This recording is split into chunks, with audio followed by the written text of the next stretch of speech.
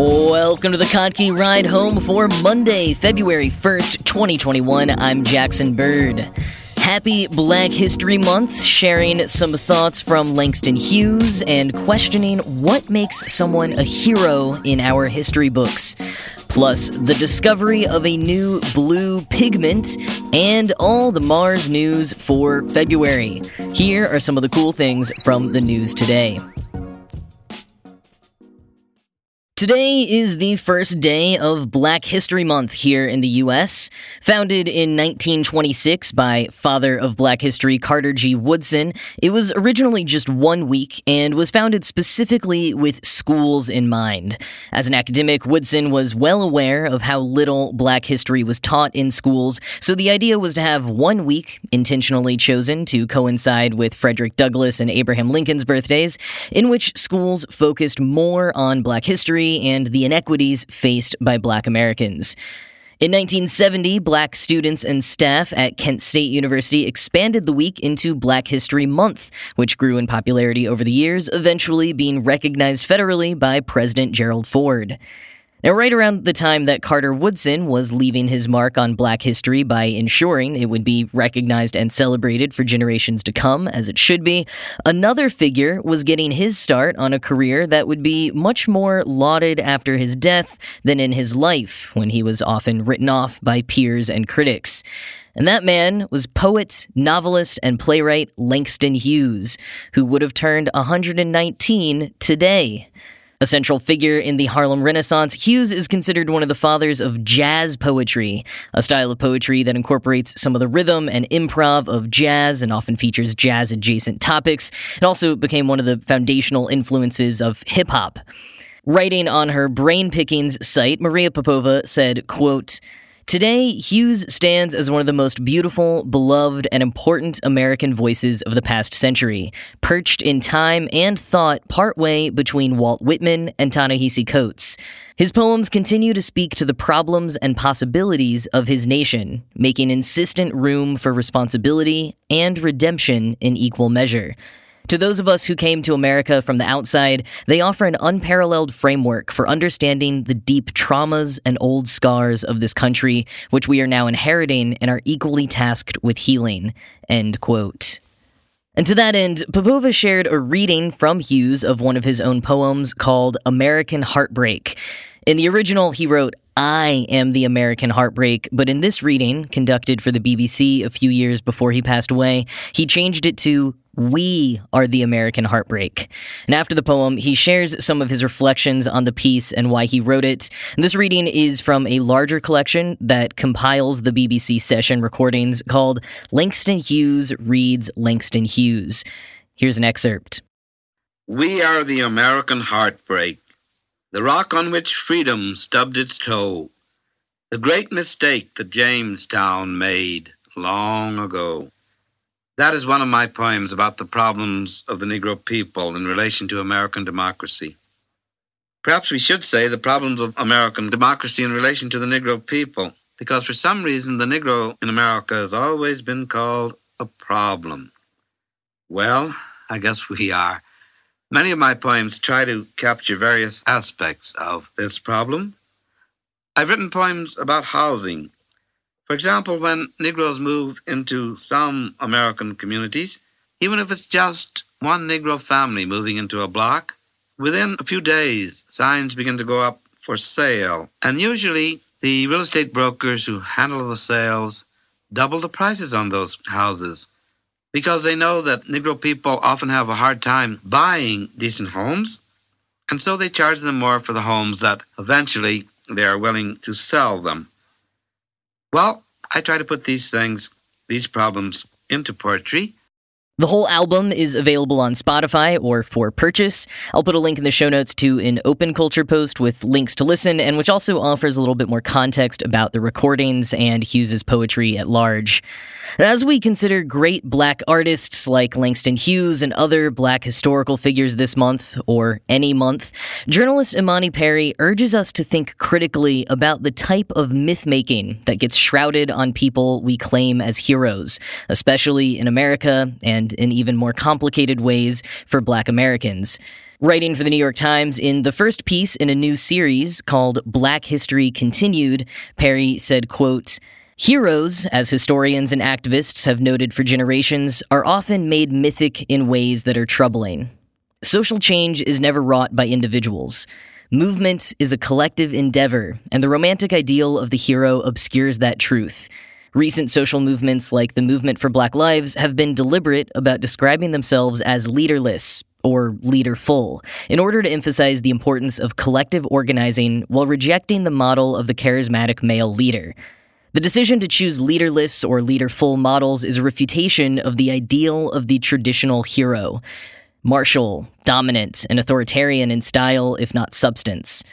It also recognizes the ways in which so many important figures have been excluded from being cast as heroes because they don't fit the standard image, whether because of queerness, gender nonconformity, femininity, or mental or physical disability.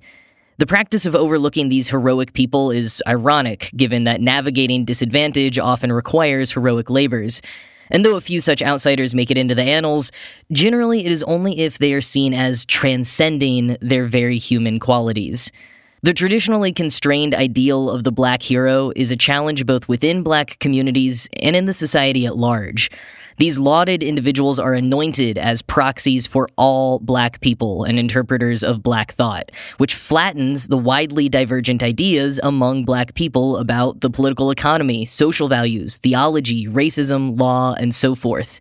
Groundbreaking figures like Colin Powell, Condoleezza Rice, President Barack Obama, and Vice President Kamala Harris are subject to intense political debate, both within Black communities and without, over their ideologies, their roles in American policy, and their relationship to communities of color, even as we recognize the significance of being a trailblazing first of such consequence.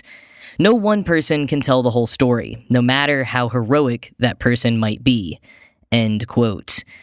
Though Perry does note, heroes still play an important role in how we humans both learn and find inspiration in difficult times. But continuing to expand both who qualifies as a hero and how we define it, or at least how much humanity we allow our heroes to have, is an important practice. And while part of Carter G. Woodson's driving force in establishing a week to acknowledge and celebrate Black history was so that Black kids could learn their history and see themselves represented, it has also always held the purpose of making sure white and other non-Black folks also learn about and celebrate Black lives and culture. And it's a time for us to dig into our preconceived ideas and biases, including questions like what makes a hero? And who gets to hold the mantle of hero and who doesn't? And who gets to make that decision? And continuing along the theme of challenging our assumptions and learning more about our history, no matter how difficult it is to hear, today is also National Freedom Day, marking the approval of the 13th Amendment, which abolished slavery. And to honor the day, I recommend a screening of the Netflix documentary 13th, directed by Ava DuVernay, which focuses on the history of racial injustice in America, specifically through the lens of mass incarceration, and the direct line that can be drawn from the signing of the 13th Amendment to today's prison industrial complex. It is an incredible film and definitely worth rewatching, even if you've seen it before.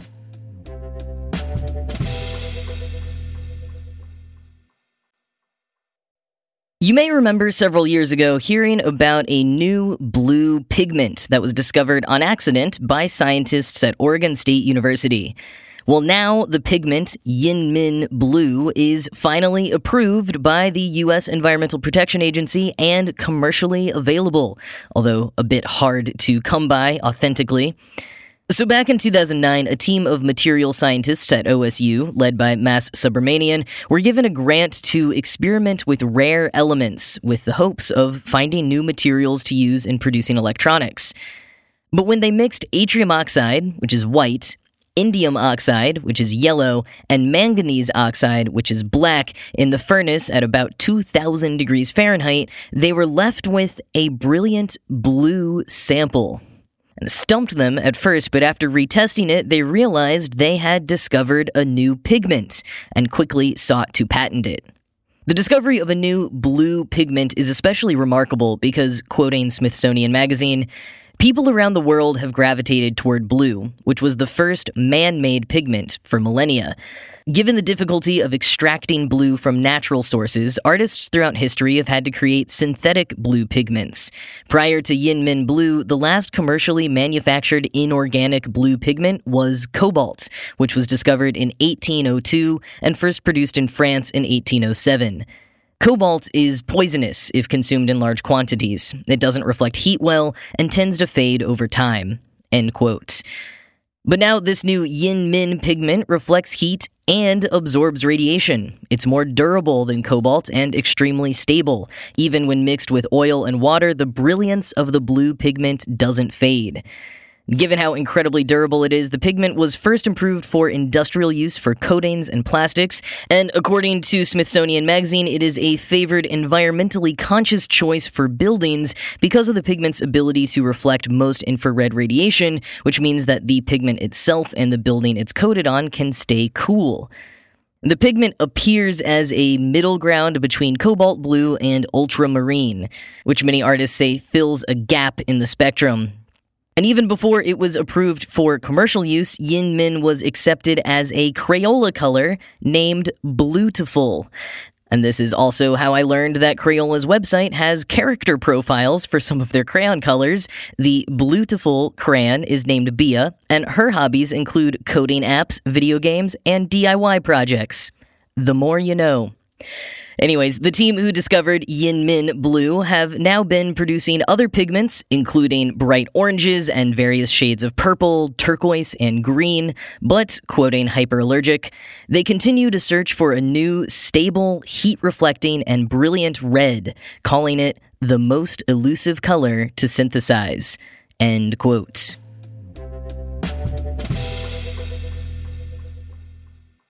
February is going to be a big month on Mars, with 3 different spacecraft arriving at Mars this month. I have just one main question. Who is responsible for this timing when the month literally sharing the same namesake as the planet was just a few weeks away? Clearly, this big Mars Fest should be happening in March. But you know, these international space agencies just never listen to me. So anyways, on February 9th, United Arab Emirates Hope spacecraft will be entering Mars's orbit, quoting Wired. The UAE is the only country that will not attempt a soft landing during the February Mars invasion. Instead, its Hope orbiter will study the Martian atmosphere from more than 12,000 miles above the surface. Planetary scientists hope that the UAE's robo-meteorologist will fill in gaps in our understanding of the Martian climate and help validate environmental data captured by rovers and landers on the ground. End quote. And then, less than a day later, China's Tianwen-1's rover-cum-lander-cum-orbiter will join Hope in orbit and shortly thereafter touch down on the planet's surface itself. Quoting again, "Once it has safely touched down, the 6-wheeled rover will detach itself from the lander and spend the next 3 months exploring its landing site, Utopia Planitia, the planet's largest impact crater." The rover and lander will both relay data from the surface to the Tianwen-1 orbiter, which will send it back to Earth. Although the Chinese National Space Administration hasn't provided a lot of details about the exact scientific goals of its mission, a paper about it published last year in Nature Astronomy says the agency's goal is to perform a global and extensive survey of the entire planet. End quote. And if Tianwen-1 successfully lands, China will become the only nation other than the US to deploy a rover on Mars. And then, on February 18th, NASA's Perseverance rover is due to touch down on Jezero Crater. What makes this different than the Curiosity rover's landing back in 2012 is the sheer amount of audio-visual equipment packed onto Perseverance. Quoting Lori Glaze, the head of the Planetary Science Division of NASA's Science Mission Directorate, "We're going to be able to watch ourselves land for the first time on another planet." End quote. But don't get too excited because we aren't going to be able to watch it in real time. The data relay on Perseverance is, as CNET says, slower than old dial-up speeds. But after landing, the rover will be able to send some images and audio back to the Mars Reconnaissance Orbiter. We'll get more and more as the days go on, hopefully have a couple of images on the day, but we will hopefully eventually get the full experience of the landing process. And also on the day, there will be a live feed of mission control at NASA so we can watch the excitement in the room as it's all happening. And it will be a thrilling few minutes because the entry, descent, and landing, or EDL phase, is critical. And on Mars, where only about 40% of missions sent there have been successful, NASA refers to the EDL as 7 minutes of terror. Here's what will happen if all goes well, quoting CNET. Perseverance will hit the Martian atmosphere traveling at almost 12,000 miles per hour, or 19,312 kilometers per hour, streaking across the sky as it begins to slow down. A 70-foot or 21-meter diameter parachute will deploy to slow it further. Afterward, its heat shield is released and radar is activated to help it determine its own location. At an altitude of about 1 mile, or 1.5 kilometers, the descent module fires its engines and a new Terrain Relative Navigation System, or TRN, kicks in to identify a safe landing spot. TRN is basically a sort of computer vision that allows the spacecraft to look at the terrain below and match it up with maps in its database. The system slows down to a literal crawl, and then it's time for Sky Crane, the same sort of hovering landing system the Curiosity rover used, which will allow Perseverance to basically lower itself softly to the surface. This whole process will be fully automated without any input from mission control because of the delay in sending radio signals back and forth from Mars to the Earth." End quote. And if everything goes well with nothing damaged on landing, Perseverance will also get to deploy Ingenuity, a small helicopter packed in its belly. Ingenuity will help explore more parts of the planet, contributing to some of the larger goals like searching for signs of microbial life in Mars's past. You can watch Perseverance's landing live on NASA TV starting at 11:15 a.m. Pacific on Thursday the 18th. Touchdown is expected to happen around 12:30 p.m. Pacific.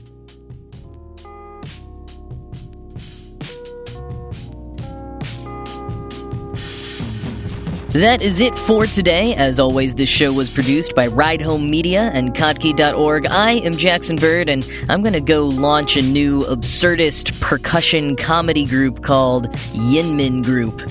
I hope you are having a great start to your week. I will talk to you again tomorrow.